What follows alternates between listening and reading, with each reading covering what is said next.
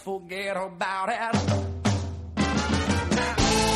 The world is mourning the passing of Rob Thomas today, and nobody's got you covered like the iZombie podcast with Robin and Steph, a fan podcast about the CW show iZombie. This tweet just came in from Carlos Santana. Heaven just got a little bit smoother. Hashtag stop the comedy bits.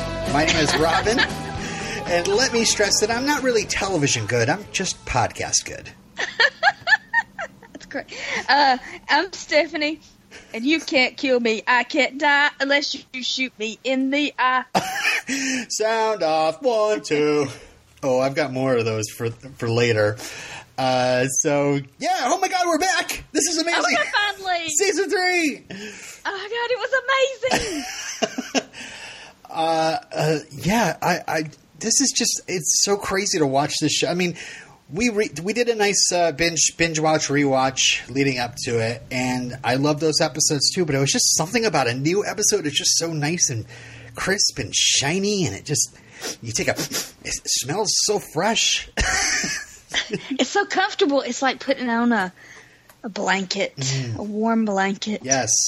Just giving me all those, that new material, the new things to think about, the relationships, all this stuff from Fillmore-Graves to talk about. I was like, let's just biting in and chewing. It's nummy. New iZombie. Do we have news? Yeah, I've got some news. Actually, a lot of news that I have to save for spoiler section at the end, because it's kind of like what's coming up in the future, kind of stuff, and I'm sure people don't want to hear about it.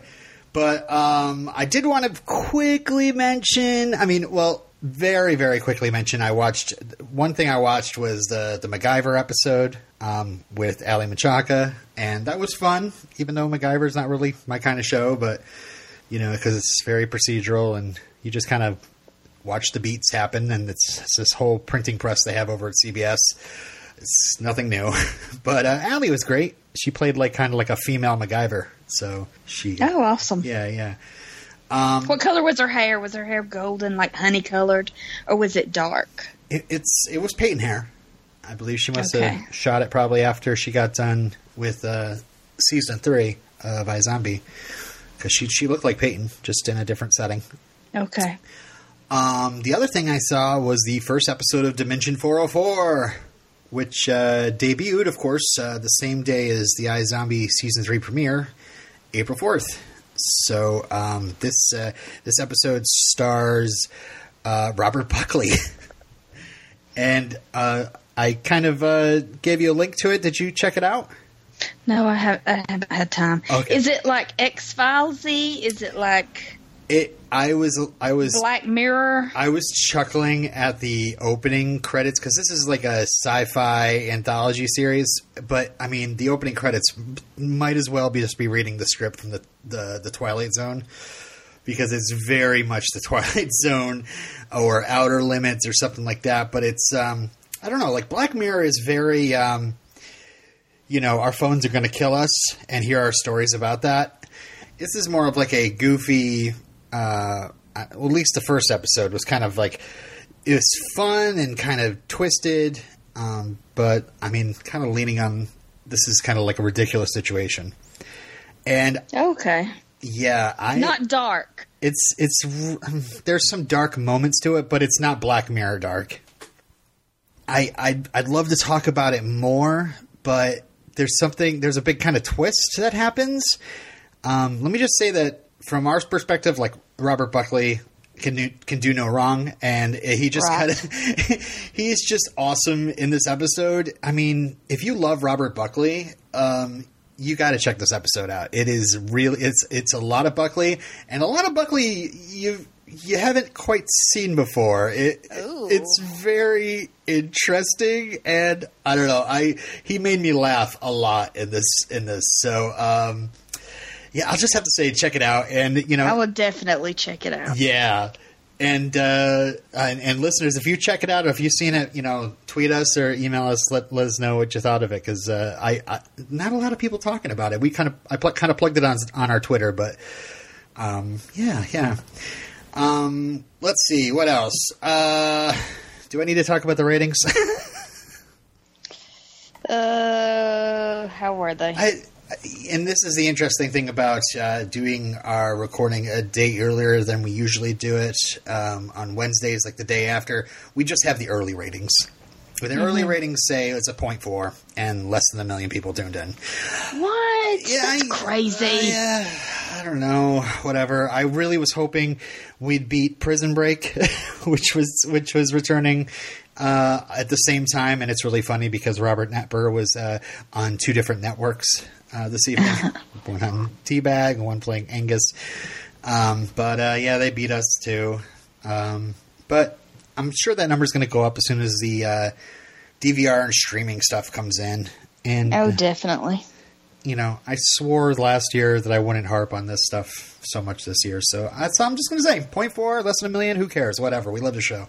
The last bit of news I have is this great article from IndieWire that I posted on our Facebook page and in our group, and also on Twitter. And it's just really, it's like a different article of, getting people ready for iZombie than I've seen before. And the way they framed it was just basically they sat down with Rob and Diane and weighed different scenarios for the end of the show. And really it was kind of hypothetical because they're not exactly planning on the show ending anytime soon. And so they go through different scenarios. They went through so zombies win, and humans win, what happens there? The other scenario was they live in harmony, and of course the last scenario is a cure is found, so everybody's human. And I won't really get into that, take a look at it, but I wanted to actually read about their thoughts on how they'd end the show, iZombie, if they were just to immediately say this is how we'd end it. And don't worry, folks, not spoilery. Just want to say that right away. Rob Thomas said, "We talked about finding a cure just as soon as both my kids' college have been paid for." We've talked broadly about what upcoming seasons were going to be, but we haven't talked about and then at the end of season 7, it's over. And then Diane Rogerio Wright pipes in and says, "We jokingly talked about a cure at the end of season 7, and then werewolfism comes. Just as it's cured, somebody gets scratched by a wolf, and it's like, oh, now we need to contend with this." So I think that'd be a fun way to end the show. All of a sudden a brand new thing comes up and it's not zombies. Werewolf. All right, so that's it for the news. Not much else. I mean, all the news really is oh my god, new season of iZombie, and people are kind of talking about it, and we'll. Yeah, I've seen all these articles of this show is great. Why are you not watching? That's good. There should be more of those out there. Yeah. Yes. Yeah, and I even posted one on my personal Facebook page because there's a lot of people that I'm friends with that just have no interest at all, and they know I host a podcast, so hello. Maybe it's because I host a podcast. Maybe I'm bringing down the viewership. Whether he's going to expect us to listen to his podcast. I'm not watching this show. Anyway, so let's get into our episode discussion. The episode's called Heaven Just Got a Little Bit Smoother, and it's written by Rob Thomas. Excuse me, friend of the pod, Rob Thomas. And directed by friend of the pod, Dan Etheridge. So, Steph, I'm just gonna fire right at you. Before we dig into each of these things, what were your first impressions? The first thing that I want to say is, or I wanted to ask you, does it seem to be less comedic? Did it seem to be more serious, less? More of a drama, not melodrama, but or is it because there was the murders that the show's tone was a little different? Is it the military vibe that makes it different? What do you think? I think there's a lot of serious things that they're dealing with. People have been murdered, a whole building full of people got blown up. Robbie, of course, who is the focal point of humor on the show a lot of the times. Like, he is down in the dumps about the whole Blaine thing. So unfortunately, we can't get much humor from him, and usually it's mostly self-deprecating humor. Major, what he's going through, he's usually funny, but he's not feeling very funny. Nobody's feeling like Liv is trying to avoid bursting into tears, and Clive is just accepting all this, and Peyton is pretty much as well. Like, she just got kidnapped, so nobody's in a humorous place, unfortunately. I think they tried to get humor where they could. I mean, with Donnie, a little bit of that there. But mostly I think it was just like dealing with the repercussions of the season 2 finale and setting us up for what we're going to deal with in this season.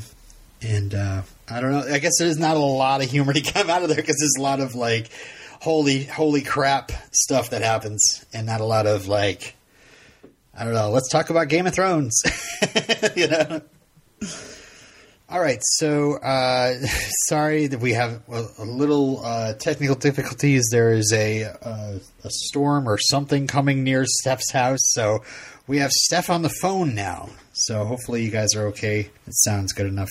Yeah, I hate this. I hate when podcasts do this, but we have to, it's got to be done. Yeah.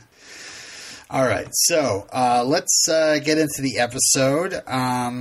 So a couple of things I wanted to mention up top. I mean, the first thing is that Allie's in the credits, which is awesome. Oh, yeah, that's great. Like, in the, like, the best friend. The best friend. And I like how her eyes move back and forth in it. There's no case really until the very end. There's a little case that gets set up. So I'm assuming that's why they wanted to do like a 2-hour season premiere when they first were scheduling this.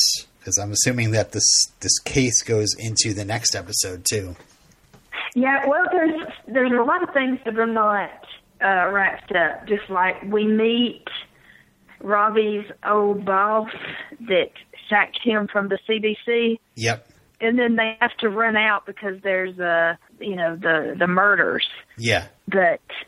And then the murders, that's, nothing comes of it. I'm sure that will, be a lot in the season. Mm-hmm. I mean, yeah, we'll definitely talk about that when we get to it. But yeah, it's very important. The other thing I had at the top of the episode, just to mention, this is like just this beautiful, bright, shiny episode. Everything, so much daylight. Fillmore-Graves' campus has just got this lot of glass and sun beaming through everywhere. I just feel like, and you're watching it in HD, the show's colors just pop so well, and when it's not all like nighttime or all interior stuff, So I'm glad they got out more, and that Fillmore-Graves is kind of set up in a way that you get a lot more natural light in on the scenes, Yeah, and you see the trees outside the mountains. Yep. Oh yeah, that nice scene out on the deck after Fillmore-Graves, where Clive is talking to Major and Liv. That whole background looked great, Yeah. And he was late because he was on time. Yes. All right. Let's get right into it. So the episode, this takes place 2.8 minutes later, according to the title card, which is a great play on 28 days later, 28 weeks later, 2.8 minutes later. Oh, I was wondering what that meant. Yeah. And I'm glad we didn't, do like 3 months later, like a normal hiatus, or like nearly a year later, if you really wanted to factor in real time. But we're seeing like right after the results of all this stuff that happened in the finale, not just from this explosion that they do, but just how everybody's lives are so messed up. Yeah. All these great character moments and issues going on. Yeah, yeah. So the story that they're going to set up is that the people started freaking out on Max Rager. Vaughn's soldiers then shot up the place, and also it turns out that the Chaos Killer's victims were locked in the basement. So it's like a neat little bow. But and then Clive starts worrying about the crime scene, and that's when Vivian has the place blown up. We think of everything. But meanwhile, over at the other crime scene, we have Kavanaugh. I guess Peyton or Robbie must have called the cops about the whole kidnapping thing, and there's 4 dead bodies. Yeah, go ahead. This was a great exposition scene because Kavanaugh was like, I don't understand. You did he was like, I don't know what's going on. And, the romantic triangle people, they didn't really want to talk about it because Robbie's feeling terrible about himself because he wasn't a part of it. He didn't help rescue Peyton. And he really rubs it in, Kavanaugh does. Yeah. He's like, it wasn't reciprocated. He's like, did you write that down? He's like, I don't know how to spell that word. And Peyton tells him he needs to call the mayor. He was like, yeah, I got the mayor on speed dial. And she was like, I've got her number. Are you ready? Here's her number. Yeah, that's a great Peyton moment. And then we have a regroup session. It's at Liv and Peyton's. Everybody has problems with Robbie upset about the relationship, Major worrying about, what's her name? Natalie. Clive newly learning about zombies and everything. And, Peyton just freshly released from being kidnapped and held at gunpoint. Yeah, and Liv trying not to think about that she just killed her boyfriend. Right. I like that we have this moment of outrage from Major about Peyton's involvement with Blaine because obviously he knows how evil Blaine is, or at least was. Yeah, but I think he was mostly shocked that he didn't know. Yeah. It's like, what? I like that much like Kavanaugh, Clive figures it right out. Obviously that means that Blaine has some sort of relationship with Peyton. Yeah. And poor Robbie is all bitter. So Liv is just like, there's no secrets anymore. We have our goal here. We need to find out what Vivian Stoll's plan is. She talked about zombie homeland. I need to figure out what that is. And so she decides to bring both sides of the argument. There's the side it's like, oh gosh, we need to worry about the zombies, and then that's Major. And then there's the side of, holy crap, I might need to prevent a zombie apocalypse, and that's Clive. Yeah. Well, but Liv doesn't believe that people will automatically go, Sadie, what are you doing? Major believes that people are going to react kind of like people are reacting about terrorism. Yeah. Just like irrational, jump to conclusions, Fear. A lot of fear. Especially zombies, But yeah, it definitely has those parallels to some real life, how hate crimes happen, how people's defenses get really hunched up a little bit, too much.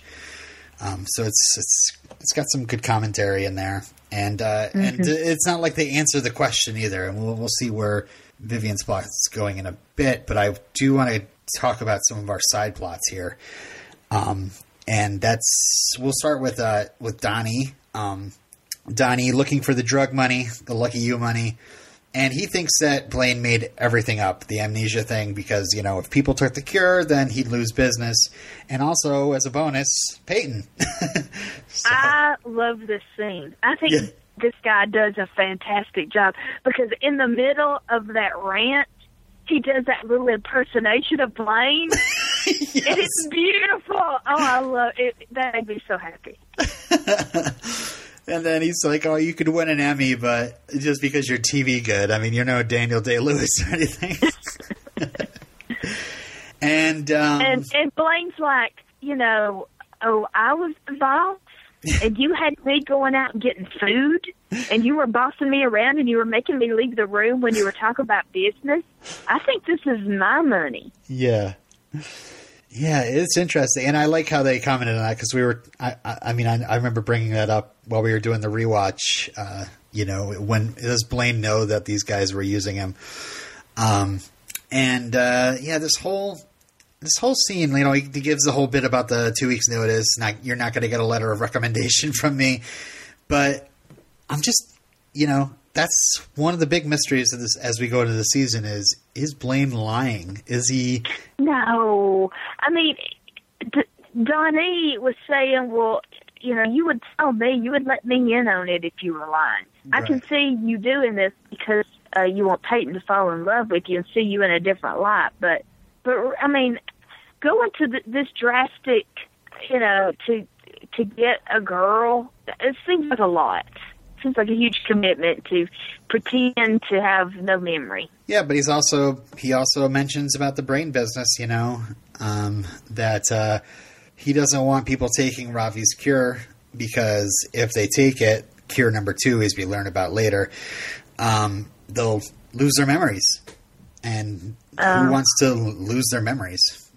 That's true. But I don't know. It's weird. I mean, I'm basically throughout this episode, I am just studying Blaine. I'm analyzing every little response he makes, and I keep going back and forth. He seems to be getting that. Like he was kind of like I don't know. He just seemed kind of like more innocent at the end of last season, more naive. Mm-hmm. And here he's getting some of that like wit back, that I don't know, that little edge back. And I wonder if it's if it's he's lying, or B, he's getting more comfortable with the people around him. Yeah, he's learning things about himself and different things. Yeah. I believe. So let's just follow this little Donnie thing to the end. So he tells him to. Basically, I hate to sound like your mother, but maybe you did look in the last place you left it, and that was Chief. So he goes down and checks Chief's body, and there's no body. And it was funny. I was like, oh, Chief's doing a little cameo just to kind of lay there covered in frost. But underneath on the bottom cart, he finds a frozen Angus. And so he was like, oh, he'll be valuable. Yeah. And if Blaine does have amnesia, he doesn't remember. He might remember that he has a father, but he might not remember about having him frozen in the freezer. So later we see Donnie thawing Angus out on his couch with a hairdryer. And for some reason, Angus is wearing like cut off jean shorts and a Slayer t-shirt. So I don't know what that's about. Do you have any idea what that, why he would be wearing that stuff? I mean, is it torture for him to wear, a grunge person's clothes, or were they just trying to make him freeze more by having him wear less clothing? I don't know. Maybe when Major snatched him, and maybe he took his clothes and put his clothes on a dummy. Oh, yeah. And put it in the river. Maybe he found Angus at a Slayer concert. Just saying.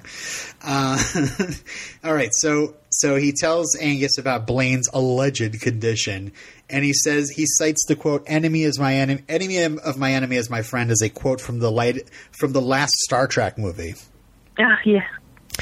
Which I looked up, and that quote was used in Star Trek Into Darkness. So I'm like, oh man, this immediately makes me think of the timeline. Are we in a pre-Star Trek Beyond world? And just as a reminder, Star Trek Beyond came out July 2016. So are we in like early 2016, late 2015? No, he just said the latest Star Trek. Just the last Star Trek that came out. That's not the last Star Trek movie. The last Star Trek movie is Beyond. I don't know. It doesn't matter. Overthinking it, Robin. Hey, come on. I'm looking for the clues. Rob Thomas is secretly talking to me through my television set. So, of course, the quote. I say of course because it's not like I didn't just learn this. I knew that quote didn't come from a Star Trek movie, but I looked it up. What Angus was saying, and it's Kautilya's Arthashastra, and the actual quote is, A king whose territory has a common boundary with that of an antagonist is an ally. And also, every neighboring state is an enemy, and the enemy's enemy is a friend. So that's what it says in the actual book. So whatever. So Donnie thinks, hey, you have money. Let's start the brain business again. I got the customer list. He stole the customer list. Well, he didn't steal. Blaine gave it to him, actually. And now that he's a zombie, he's got his own little scratching nail. So let's get this started. And Angus is all in, but he says that he's thinking too small. Mm-hmm. So how does one make a brain business larger? I mean, looking for higher clientele. I assumed he meant getting back at Blaine. Yeah, I mean, I'm sure that's in the cards, but yeah, I'm just thinking maybe business-wise he's thinking of ways to market this. I don't know. I guess we'll find out. So, let's go over to, I have basically like Ravi and Blaine stuff back and forth here. And then we're going to talk about Major, and then we're going to talk about, of course, all the stuff we learned at Fillmore-Graves is to close out our recap. But, so Ravi wishing he had Soldier Brain. He keeps imagining Blaine and Peyton sleeping together, and Liv doesn't care, and even says, like Ravi called Peyton his precious. You don't plan on throwing her on Mount Doom, do you? And we also have, so Blaine is harvesting brains. He's doing the job down in Shady Plots. And that's when we hear the little Santana quote. And so Peyton comes down and he says that Mr. Boss has run to Montenegro and we can't get him out of that country. So can't extradite him. Yep. And can I say, oh my gosh, how bad did you want Blaine to just grab her? I mean, that chemistry between them two is just hot. Oh my! Did you not think so? I mean, I see the chemistry. They are both two very attractive people, and you know they're firing back and forth off each other. I think quite a bit. There's chemistry. There's tension. Of course, they've slept together, and you know it's like she knows that, and he's kind of heard that, and he's like, "Wow, I had sex with her." But there's also the fact that he might just be pretending, so we'll keep that possibly. But yeah, I'm not for it. You're for it? I'm for it. Okay. I don't know if I'm for Ravi and Peyton as like this. That's the other option. I mean, I'm fine with Peyton just being, you know, best friend and not having to be in a relationship, you know, and just being a part of the group. But I don't know. I'm worried about what's going to happen to Peyton as a result of. I mean, she's already been kidnapped and held at gunpoint. What more could happen? Of course, I don't know. What Liv's getting into might be pretty treacherous too. So who knows? I forgot to mention Blaine's singing in this episode. What did you think? What did I think? Yeah, I wasn't a fan. Really? Yeah, I love David Anders singing in all the other episodes, but the two songs he sang here, he was like doing a higher octave than the actual song, and it just sounded off to me. I enjoy whatever he does. I enjoy everything he does. Yeah, everything. Maybe I'm just being a little bit too critical, but I was like, we got two instances of him singing. We have him singing along with Smooth, which is weird because he's singing along with Rob Thomas, but he's a higher octave than Rob Thomas. So it sounds like weird to the ears to hear them both singing.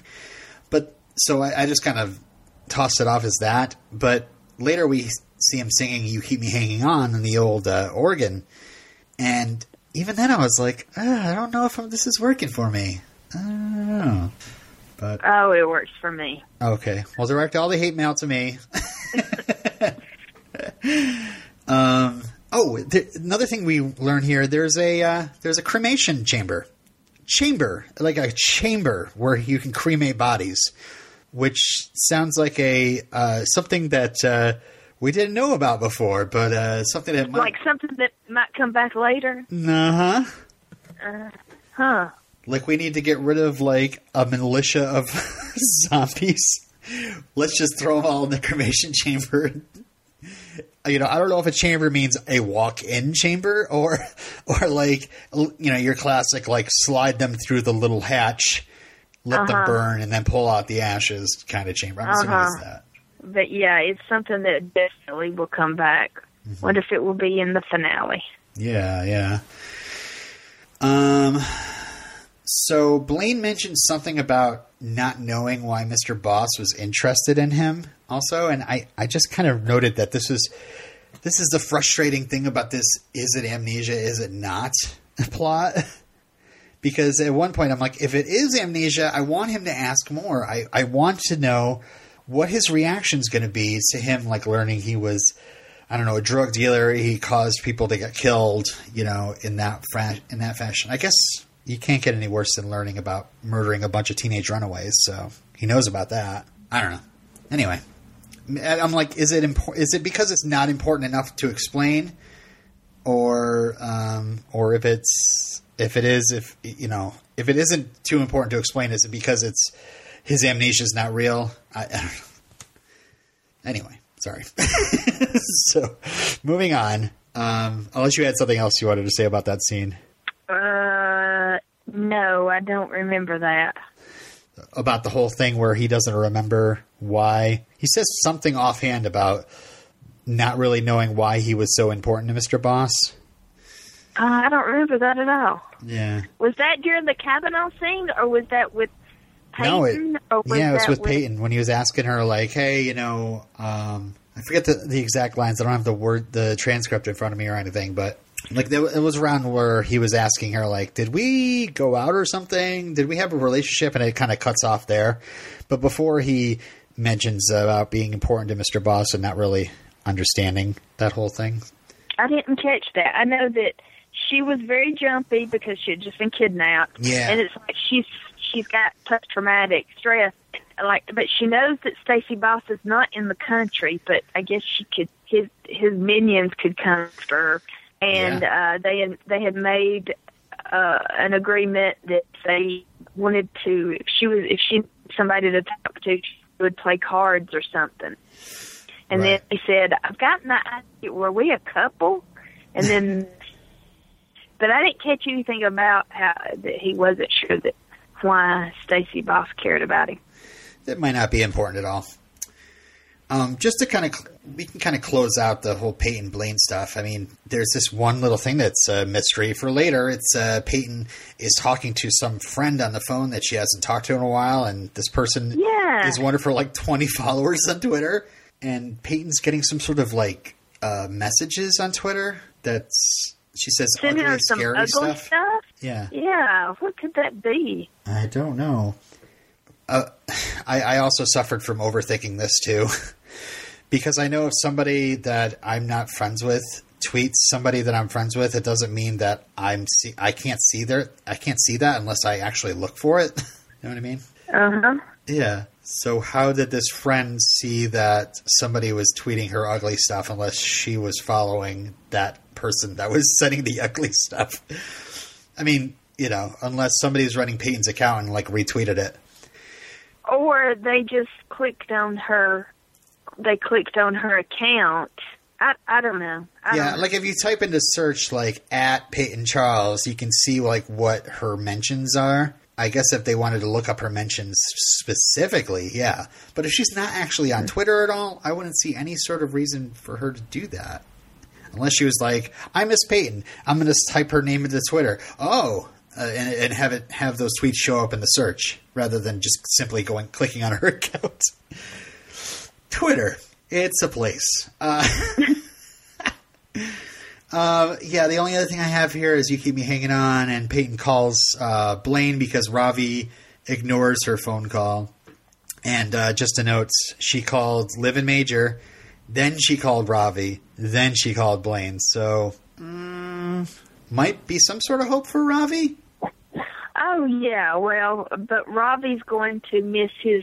Like, he's like, it's like a self-fulfilling prophecy. Yeah. Like, Blaine, I'm jealous of Blaine. Blaine and Peyton this. Well, my feelings are hurt, so I'm ignoring Peyton. Goes to Blaine. Like it's Robbie's worst nightmare, has come true. Yeah. All right, so I want to talk a little bit about Ravi here. We have a scene where Ravi shows, and I'm like hitting pause on like every second of the scene as he's explaining this to Clive. But he's got 17 syringes of capital T, the capital C cure. The cure. That causes memory loss. Yes, and it turns out that that's cure number 2. Cure number 1 is what Major took, and that is going to make him die of pneumonia. Cure number 2 makes people lose memories.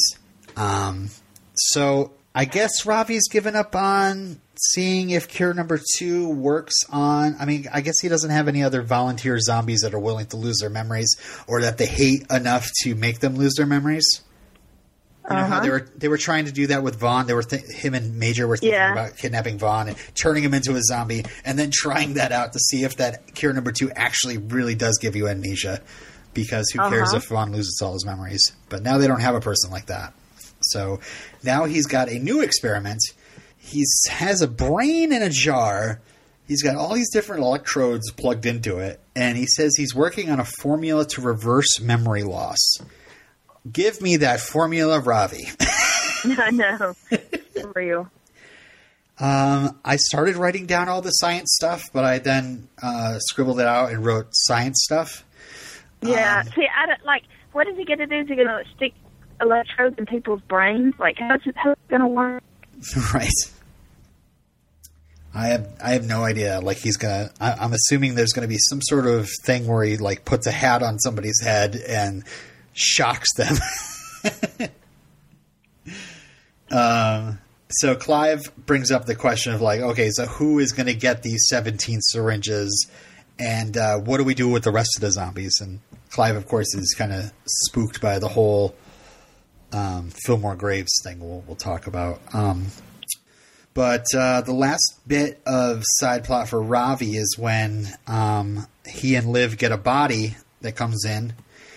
And this body was in a trunk in the Max Rager parking lot. That's what they say. Mm-hmm. And with this body comes Dr. Caddy Cups from the CDC. That's a name. Caddy Cups. What do you think about that? It's very comic book. Yeah. Alliterative. So this is Ravi's old friend who fired him. And I went back to the pilot and looked up, at least the transcript for the pilot, and he said that he was fired, and he doesn't specifically say he was fired because he was warning them of zombies, but he kind of alludes to it in his discussion with Liv, and he said that there's a biological war coming, so that's why he was fired. So Dr. Cups is here to check out that these manic episodes that happened at Max Rager were just because of Max Rager, not because of something, contagious, which good on them, because that makes a lot of sense, that the CDC would come investigate. Yeah. And so they do a quick autopsy. There's awkwardness, and they find brains in the digestive tract. And the body looks like it's been dead. Yeah, and she believes that the body looks like it's been dead for a long time. Yep. So, at first I'm like, oh man, this is a zombie. We don't want this girl from the CDC, an outsider, looking too closely into zombies because we don't want the word of zombies to get out. And that's, of course, not the only place in this episode where that's in danger. But also, I don't know, where did the zombie come from? It was in a trunk in the Max Rager parking lot. I just don't get it. And it looked like a female, too. So I was immediately like, they need to clear up immediately that that's not Natalie. But I think it looked like it had red hair. So Natalie didn't have red hair. So. See, that's so many things that are left, open in the first episode that need to be explained. Right. And we're still not done. Major's plot, they pull up to his house, and his house is destroyed, is vandalized. Yeah. And he goes to a coffee shop, and he buys orange juice, like OJ. The title card says, "Feeling like an OJ." Yeah. The newspaper says 102 Max Rager employees killed in a launch party shootout fire. Chaos killer victims found in the basement. And there's this nice photo of Major. Even though it's cleared up that he's not associated with this, it's still like, I don't know, people see you in public and you're associated with this and you were suspected of this. You still, I mean, people would be kind of naturally afraid of you. It's like the whole terrorism thing that we were saying. It's just irrational fear. Yeah. I like that during this scene, a nice 80s hit by the Human League called Human. I'm only human, born to make mistakes. And the barista actually writes Chaos Killer on his coffee cup. I'm just like, what the Yeah, that's pretty... Yeah, and he's looking for jobs in the paper, and the only jobs he can find are, low-level jobs nobody wants. He even gives up on that after that incident. He leaves the newspaper behind. Yeah. Yeah, I don't know about that whole barista thing. I was kind of like, what barista would do that? Like... to literally just call him out like that, I don't know. Maybe it's somebody who's... Hey, people are getting rude. Have you saw the video of the woman going off on the couple that... the kissing couple? Yes. Yeah. Oh, boy. Because people can write all this stuff on the internet. They're doing it in real life now. Mm-hmm. They're like, I'm offended. I'm mad. I'm an American. I don't have to deal with that. Yeah. Ugh. Yeah, that video... Folks, if you want to have a video that'll give you like a, little trigger of rage, that's one. And at the end, we find out that Major got a job at Fillmore-Graves because he says no one cares there if you've been publicly accused of being a serial killer. Yeah, and it's perfect for him. Yeah. It's, he's working out, he's being physical, he's a part of a group, kind of like being on the football team. Yeah. It's just perfect. Yeah. So let's take a voyage over to the big part of this episode, which is what happens at Fillmore-Graves and after that. So, I love the title credit. It says Zombieland. But Vivian talks about. Can you hear me? Yeah. She talks about Zombie Island. So. Yeah. Oh my gosh. Okay. Well, first off, there's Soldier Chants. Okay, and I actually have the Soldier Chants on my phone. They posted. You know how they have those alternate things in the writers' room we talked about. For other things. For this one, they have Soldier Chants. Now, if you weren't on the phone, I'd have you repeat them after me as if we're marching, but I'll just read them to you. Okay. You can't kill me, I can't die, unless you shoot me in the eye. Excuse me, sir, you're looking pale. Don't drink kombucha or eat kale. Don't eat nothing from... What? Huh? Say that again. Excuse me, sir, you're looking pale. Don't drink kombucha or eat kale. Don't eat nothing from Veggie Patch. The greatest things are made from scratch. If you want guts, then guts you'll eat. This piece of mind tastes oh so sweet. Sweat and tears 'cause I don't bleed. Mind over matter is my creed. Like peanut butter we will spread and get inside our enemies' heads. And finally, clip my nails and get some sun. Then sing this song while I run. Sound off. Yeah. They had to have something compact and, So yeah, there's the whole thing where Clive is late because he's on time. And I love what they said. What Major said, if we were on conductor's brain, it would be the same thing. Yes. Train conductor. So we see Vivian watching a newscast, and we see that she mentioned at the beginning of the episode that survivors of the Max Rager party were carted off in ambulances so they can get the story straight. And so this guy's on camera, and he says that they were used as guinea pigs for Max Rager because if they might have had some dealings with Vaughn, and if you crossed him, like he says he dropped his stocks or something like that, then all of a sudden you woke up in that cell being used for... Yeah, they made it sound like Vaughn was doing this as to get back for business dealings. Right. So Vivian gives the rundown of what's going on here. So here we go. There's only a couple of dozen non-zombies in the loop, and that they're and if they're trusted or not, or those ones are trusted rather. And she talks about D-Day, which is Discovery Day, and that's when humans learn of their existence, what happens, and she really doubts that humans are going to help them. The show, from the beginning of the show, it's like it's not been said. It's kind of unsaid that we're just worried about, when people find out. People are going to find out. It's, eventually it's going to happen. Right.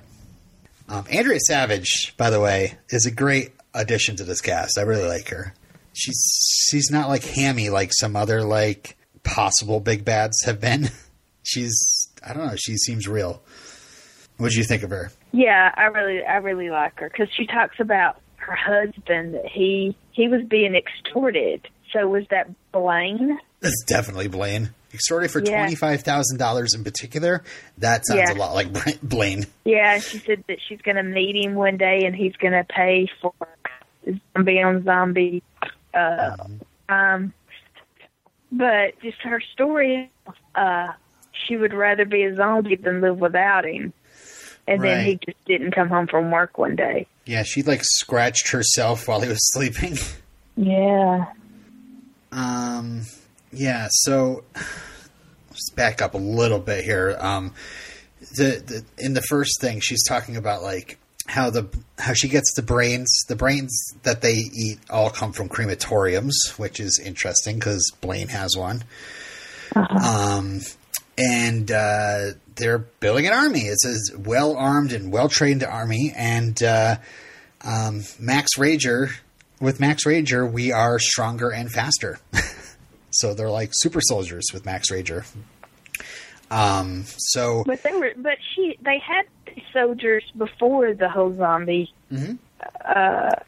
because she said her soldiers were out in Equatorial Kundu. Yeah, and so they were exposed to this biological weapon, and then they were dying. So she scratched them all, and she's like their mother. Yep.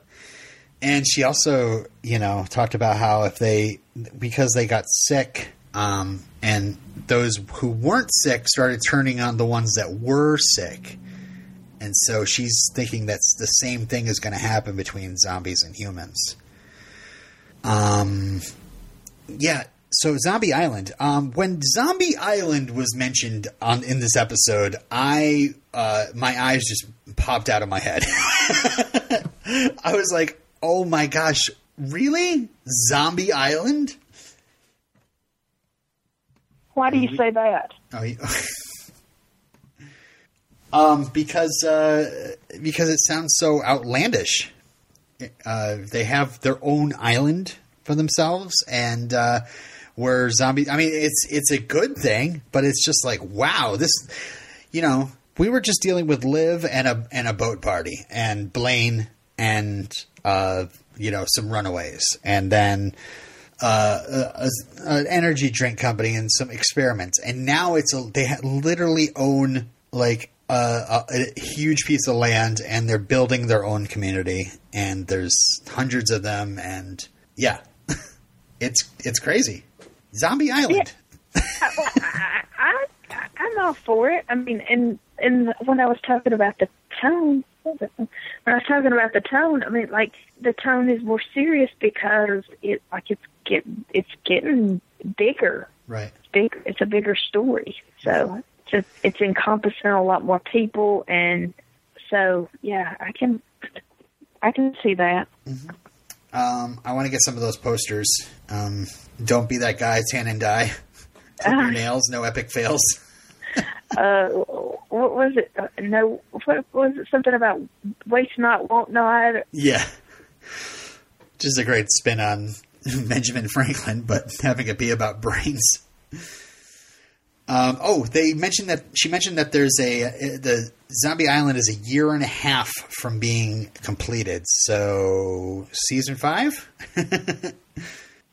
Yeah, and they have the school there. Like, they're going to have a school, but they have a school going on, and all the zombie children, zombie kids, including Wally, a kid that Clive knows. Clive knows his family. So cute. Yeah, and he tells Liv that she should tan and die. Oh, yeah, you should tan and die. Like the peer pressure of this. Come on, Liv, get it together. And so, yeah, Clive gives his card to Vivian to pass on to Wally's mother. So anyway, we have the whole thing with the debate after between Clive and Major and Liv outside. And Clive is worried a bit about that whole mention of the whole Supermax, after seeing those zombies going crazy at the Max Ranger party, to think that they're going to use Supermax as a way to enhance their soldiers is not something that's going to keep you calm. I'd be worried about that. Oh, like they're going to turn against our characters. Yeah. And Major's all in, Mm-hmm. He thinks could there be a rift between, could Major, could he side with Fillmore-Graves instead of Liv and Clive? Yeah. Yeah, just when we were hoping that Major and Clive might start getting along. Fillmore-Graves. So we also have the scene where Clive and Liv race to KYKP to go see recurring character Chuck Bird, played by Aaron Douglas, who was in the episode Dead Air, who is now like Alex Jones, I guess. Yeah. And who's got a guest on his show, who is the security guard from Salvation Army. I love how Billy. The suspense of that. We didn't know what character it was. Yeah. And I was like, oh, yeah, that makes sense. That guy, ran away. And, people started getting mauled, and he ran. So It makes sense that, they didn't just, make up some random guy that was at the party. This was, a character. And he's a character that spotted Clive, and he asked a great question. It's like, wait a second. I let that guy into the party. How did he get out of the party? Oh. And it adds fuel to Chuck's fire of, this is a government conspiracy. What is everybody hiding? Why are the cops trying to shut him up? Yep. And so we hear more of the radio broadcast where Chuck is talking to some guy who says his neighbors are zombies. And that in their trash, they found tubes with brains in them. And I'm wondering if that was somebody talking about Wally's family. I think so. Yeah, because that's the first suspect, I think, of who possibly killed Wally's family. But I think there's another, but we'll get to that. So the Janko brains start to wear off. Liv finally starts thinking about how she shot Drake, and it's really sad. I didn't feel very connected to Drake, but I feel connected to Liv, and just to be like, that was pretty crazy that she shot the guy that she had fallen for. So Clive takes her out drinking, and so we get a little bit of drunk Liv. But it's so the friendship is just, I'm kind of, cooing or whatever, squeeing about it. I mean, I don't ship the two of them together, but it's great that he literally spent all night with her, drinking with her, and then when he brings her back to the morgue to sleep it off on the couch because her car's there, he reminds her that, she didn't just kill Drake. She saved Clive's life. And and he says, go ahead. Because that's why Clive is so, into all this, because he feels so thankful that Major and Liv saved his life. Yeah. And so, that crime scene, we have people shot in the head, 3 fingernails removed from, and we learned, I didn't know this was a thing, but Liv says that was his scratching hand. So I didn't know there was only certain nails you could use to infect people. I thought it was just any nail. Max Rager shoved into the person's coat pockets, and was that planted? And we find out that this is Wally's family, and Clive comes out of Wally's room after seeing his body, and he's upset. This is probably one of Malcolm Goodwin's best scenes in this series. I think the emotions he displays at this part really affected me.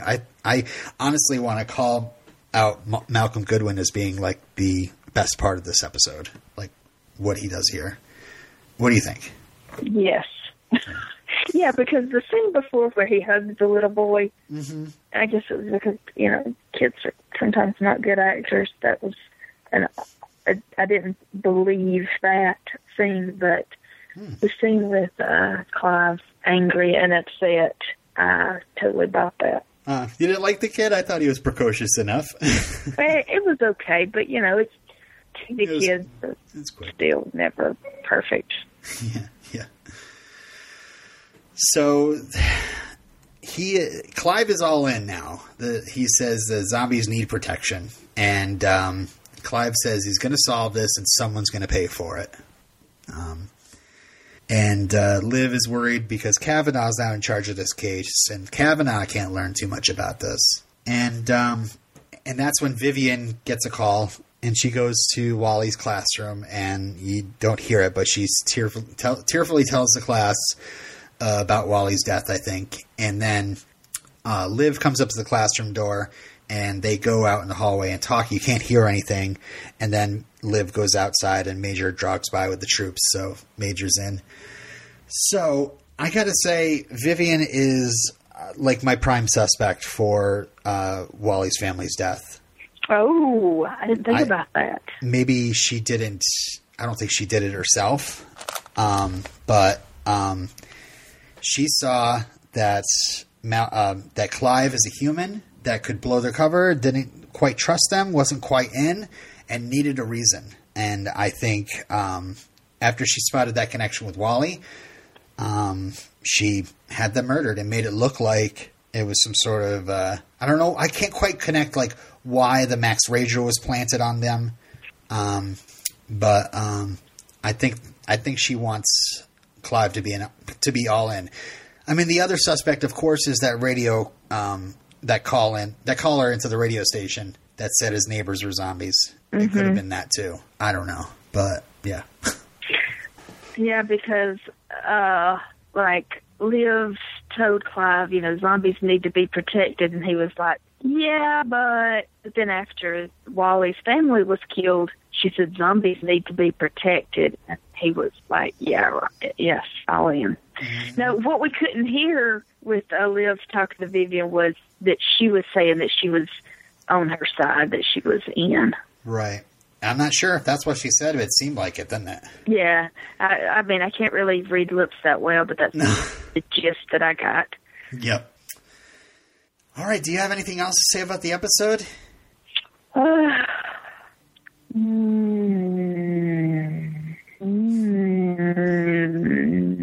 Liv really should stand and die. I don't want her to lose her look.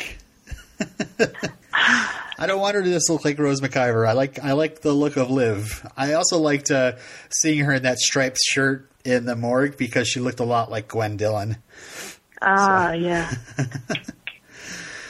All right. So I'm going to wrap up the episode discussion, and we're going to do some feedback, but I think I'm going to do that alone because you're on the phone. I know. I hate this. It's fine. So we'll see you back to close out the episode and get into some feedback. Okay, so we'll get started here with our first bit of feedback. This is from Michael. Michael says, "Hey, iZombie Podcast. I'm really looking forward to hearing you actually cover new episodes again. Yes. Your new recording schedule is going to make it hard for me to comment. Normally I watch the episodes Wednesday night with an Amazon season pass. Oh well, first world problems. Episode 1 was a great start to the season. It really looks like zombieism is getting close to discovery. I enjoy the dynamics between all the characters, especially now that everybody is in on the secret. I was curious how the good folks at Fillmore-Graves became zombies. Turns out it was Blaine." Yeah, exactly. Part of me was hoping there was some other strain of zombies out there that originated elsewhere, but I can live with this. Yeah, I was kind of mixed myself about finding out there was a different origin of zombies, because I'm always trying to solve the zombie epidemic on this show. Continuing. I find it interesting and a bit suspicious that the one family of zombies that Clive was attached to were the ones murdered. It makes me wonder if it was arranged to make him more sympathetic to the zombie cause and bring him more fully onto Team Z. Would Vivian be that evil? I don't know, and I love it. Is she truly the caring zombie matriarch she portrays herself as? Or an evil manipulator using the zombie army to gain personal power? Yeah, I guess we'll find out. I mean, I had my suspicions too. Clive is definitely invested, and this might be something that Vivian would really want to happen. So, continuing. On a side note, it seems like if somebody were purchasing that many brains from crematoriums, somebody would say something. That's a lot of people keeping a secret, and eventually, I think it would slip out. Well, that's all for now. I've already rambled on too long. Have a great week. Thanks, Michael. This next one is from Efrex. Hey, Robin and Steph. First off, congrats to Robin on a fantastic job with the music of Season 2 episode. Thank you. I'm half convinced that you're a zombie yourself and you ate Casey Kasem's brain before recording. Yeah, I know. I definitely ate a DJ's brain of some sort. It was a great spotlight on what could be easily an underappreciated aspect of the show, and I enjoyed it immensely. On to the series opener.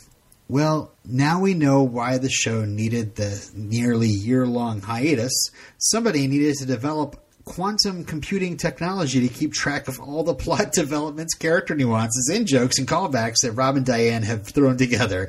This thing is insane. I know that we were warned about Vivian Stoll not being a traditional big bad, but I did not predict her getting that dense and morally complex a backstory, and certainly not that quickly. I never thought I'd feel sympathy for the head of a military contractor who wants to create an army of super strong zombies. So many great visuals in this.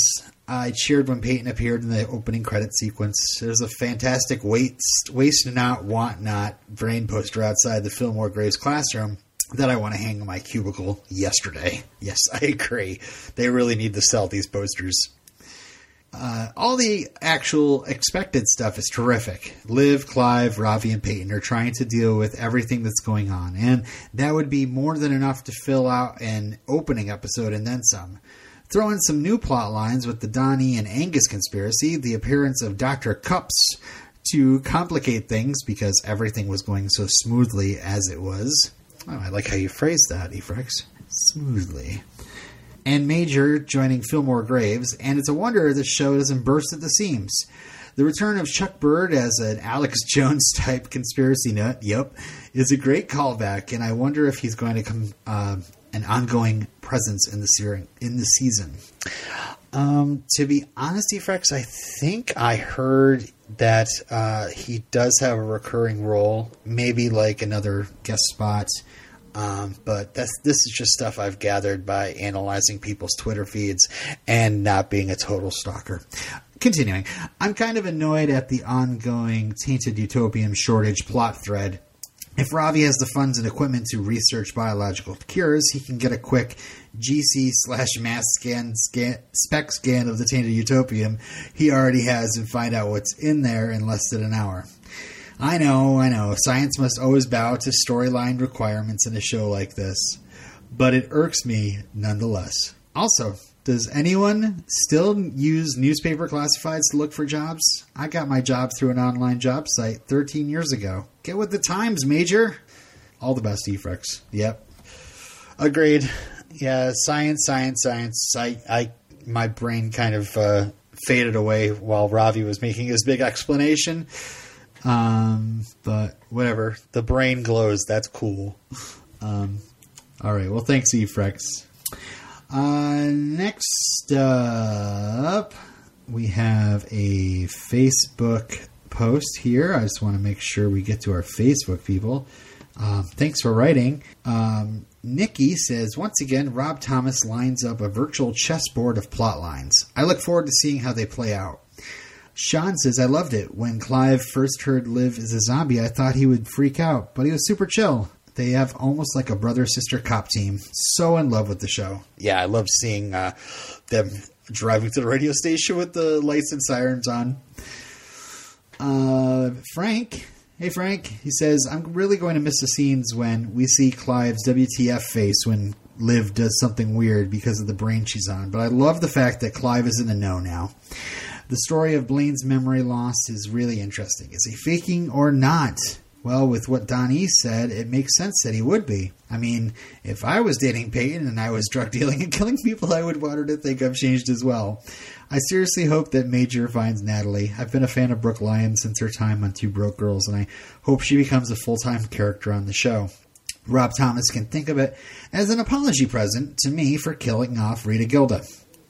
And Sean writes again. He says, will we see Ravi and Peyton together? Or is it going to be awkward after she slept with Blaine?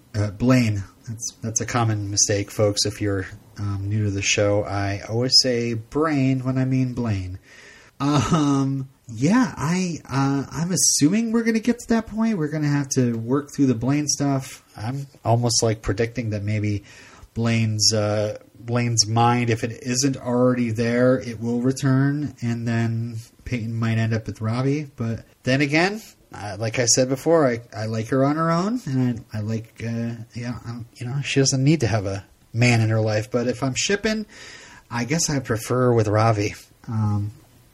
Yeah, since they just got together, Let me check our iZombie page. You can leave comments there. I put a comment thread up on our iZombie page, our iZombie Facebook group, which you can become a member of. Nope, no feedback there. So the only thing we have left is a voicemail from our friend Jen. I'll play it now. Hey Robin, hey Steph, it's Jen. I think we're all pretty excited that episode 1 of season 3 of iZombie finally aired. So I just want to call in and give some feedback. I love the new credit sequence. Peyton's in there, so that was good. I think we need to get hashtag Emmy for David Anders trending. Even if Blaine doesn't necessarily get an Emmy, maybe David Anders should.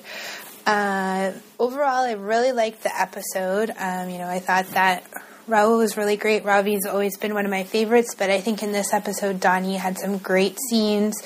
He was great. He was really engaging. He really captured my attention. Again, with the science, I'm not really going to touch on it, but I don't know if this comes up. If you guys discuss this, apparently it wasn't such a surprise for Vivian, maybe, that her husband left, since she had to scratch herself to make herself a zombie. Apparently they never had sex, since we know that zombieism is a very potent STI. Otherwise, I thought it was really good. I guess I sort of thought that at the end, when Clive found the family murdered, that maybe Vivian had done it to kind of buy his silence, but then she seemed pretty broken up about it. So I guess there's another player that we don't know about yet in Seattle who I guess does not want Seattle to be a zombie homeland. Otherwise, it was just great to have them back, I really liked Liv and Major on the brain. I love them being able to be open with Clive. It'll be interesting to see how long the aftermath of Liv having shot Drake carries on, or if it's sort of pushed aside with the new Brains of the Week. And it's interesting to have Clive in on the secret. So all in all, not a super action-heavy episode, but I think it lays the groundwork for hopefully what's to come in Season 3, and looking forward to hearing your guys' thoughts and keeping up with the podcast as we go into Season 3. Hope you guys have a great night, and I'll talk to you later. Thanks for the voicemail, Jen. Folks, if you want to send in any sort of email, or if you want to send a voicemail in, all you have to do is just kind of record a memo on your phone and send it on into iZombiePodcast@gmail.com. Keep it kind of short, and we'll pop it into the show. But I wanted to respond to Jen. David Anders needs an Emmy for sure. I definitely gave the MVP award to Clive this episode, but if there's a person that would be the very close runner-up, it would be Donnie, because he's killing it. I think Vivian said something about her husband refused to have sex with her or something like that, and that's why she ended up scratching herself. But yeah, it's a big question about Vivian's guilt. Was she play acting for the kids? We did see her alone in the office when she got the phone call about Wally's family, and she seemed distraught, but I don't know, I've seen shows before where someone's being duplicitous and, they act kind of shocked for the camera and for the audience, just kind of sell the lie. But I hope iZombie doesn't play games with us like that. Still, she's a pretty big suspect in my book. All right, that's it for the feedback. Let's get back to me and Steph from earlier. All right, so we're back here with Steph. And I didn't want to close out this episode without you. So, and there's a couple of spoilerific things I got to talk to you about anyway. So let's go ahead. You're still with me, right? Yes. Okay. Let's go ahead and hear the trailer from next week's episode. This Tuesday. This is 50-year-old regional bank manager, and this is his 15-year-old daughter. I'm not so sure if this is the best time for me to be on Teenage Girl Brain. I'm so grossed out right now. You okay, buddy? So this is happening. Lower the music, young man. Stop trying to control me! Major Nathaniel Lillywhite. Don't even! Oh, good God. iZombie. All new this Tuesday at 9/8 Central on the CW. Okay, so that was the trailer for next week's episode, and here is the description of the episode Zombie Knows Best. When Liv, Clive, and Ravi arrive at the scene to investigate a fatal car accident, they begin to suspect foul play was involved. Both starving, Liv and Major consume the brains of the accident victims, a well-meaning father and his angsty teenage daughter. Meanwhile, when Clive is brought in for questioning about a family that was murdered, he was forced to reveal his past history with them. So we're going to learn about that. Lastly, Peyton extends an olive branch to Ravi, and Major hits a roadblock in his search for Natalie. And that's going to be directed by Jason Blum and written by Diane Ruggiero Wright. So I'm excited about that. Oh my gosh, it's going to be so cute. I can't stand it. So let's, I have some spoilers here, folks. So if you're not into hearing anything more spoilerific, I would tune out. You're only going to miss a couple minutes of our show, but, here they go. If you're still here. So Rob Thomas was interviewed, and he says that the last two seasons had mustache-twirling big bads and a giant shootout in the finale. That's not the plan this season. This season is about Liv trying to figure out where she exists on the zombies versus humans world. And Major has a big choice about choosing between death and losing his memories. That's not too spoiler, but this is kind of spoilery. Rob Thomas actually came out and said there's going to be no Liv and Major relationship this year. He says this is a year of friendship between the two. That's okay, because I feel like they've covered it. I consider them one true pairing, so I hope they come back to it. Yeah, maybe in the end they'll end up together once everyone's been cured. Yeah, or everybody's a zombie. He said it is sad to hear that though, because they're both zombies now, so they can be together, and be an understanding couple now. But anyway, he says there's going to be new relationships for the both of them. And he speaks specifically about Major. He says Major's going to have a couple love interests. And this sounds like a riddle that he says, so I'll read it word for word. One that I would describe as healthy, one that I would describe as unhealthy, one will be a blast from the past, one will be introduced this season. So I no idea. Does that mean there's 4 different people, or is he describing a couple? He said a couple. Yeah, he said a couple. One's healthy, one's unhealthy. One's a blast from the past, and one's going to be introduced this season. So one is a new character coming up, and one is somebody we already know. Maybe. Hashtag Roger. We have some more stuff about Chase Graves, the brother-in-law of Vivian Stoll, and yeah, I'm just talking out the side of my mouth. I don't know if this is it, but I wonder if he's going to be a zombie at all. Anyway, whatever. So him and Vivian have different ways they would run the company. He's coming back from overseas, and he throws a wrench into the dynamics of Fillmore-Graves. Ravi is reeling in misery after Blaine rescued Peyton. Okay, he says, Rob Thomas says, going deeper into the season, we're going to give Ravi his own adventure. I was happy to get him out of the lab this season. He has his own storyline, getting out into the world and being a part of an investigation and going undercover. And then he returns to being the moral compass of the show and one of the most fun characters. Hey. And this is kind of a tease, final thing, this is kind of a tease for next Tuesday. Clive, we find out how he met Wally and his mother, Anna, how he became close with them, how he became like a father figure to them and part of their family, and something actually happens to prevent that.